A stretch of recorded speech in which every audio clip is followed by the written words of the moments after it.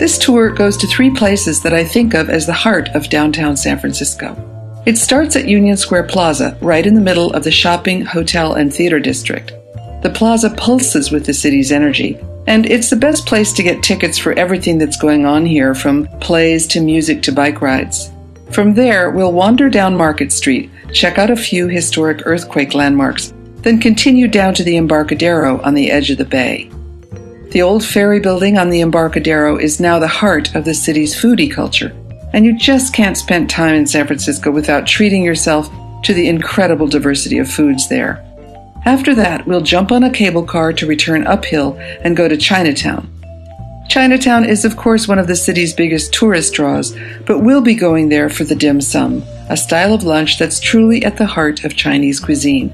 I really hope you'll take this tour in the morning so you arrive for dim sum at lunchtime. That's the only time it's served. We'll be riding on a vintage streetcar and a cable car, so you might want to buy a one-day visitor pass at the kiosk in Union Square. It'll let you hop on these and most other kinds of public transportation in the city.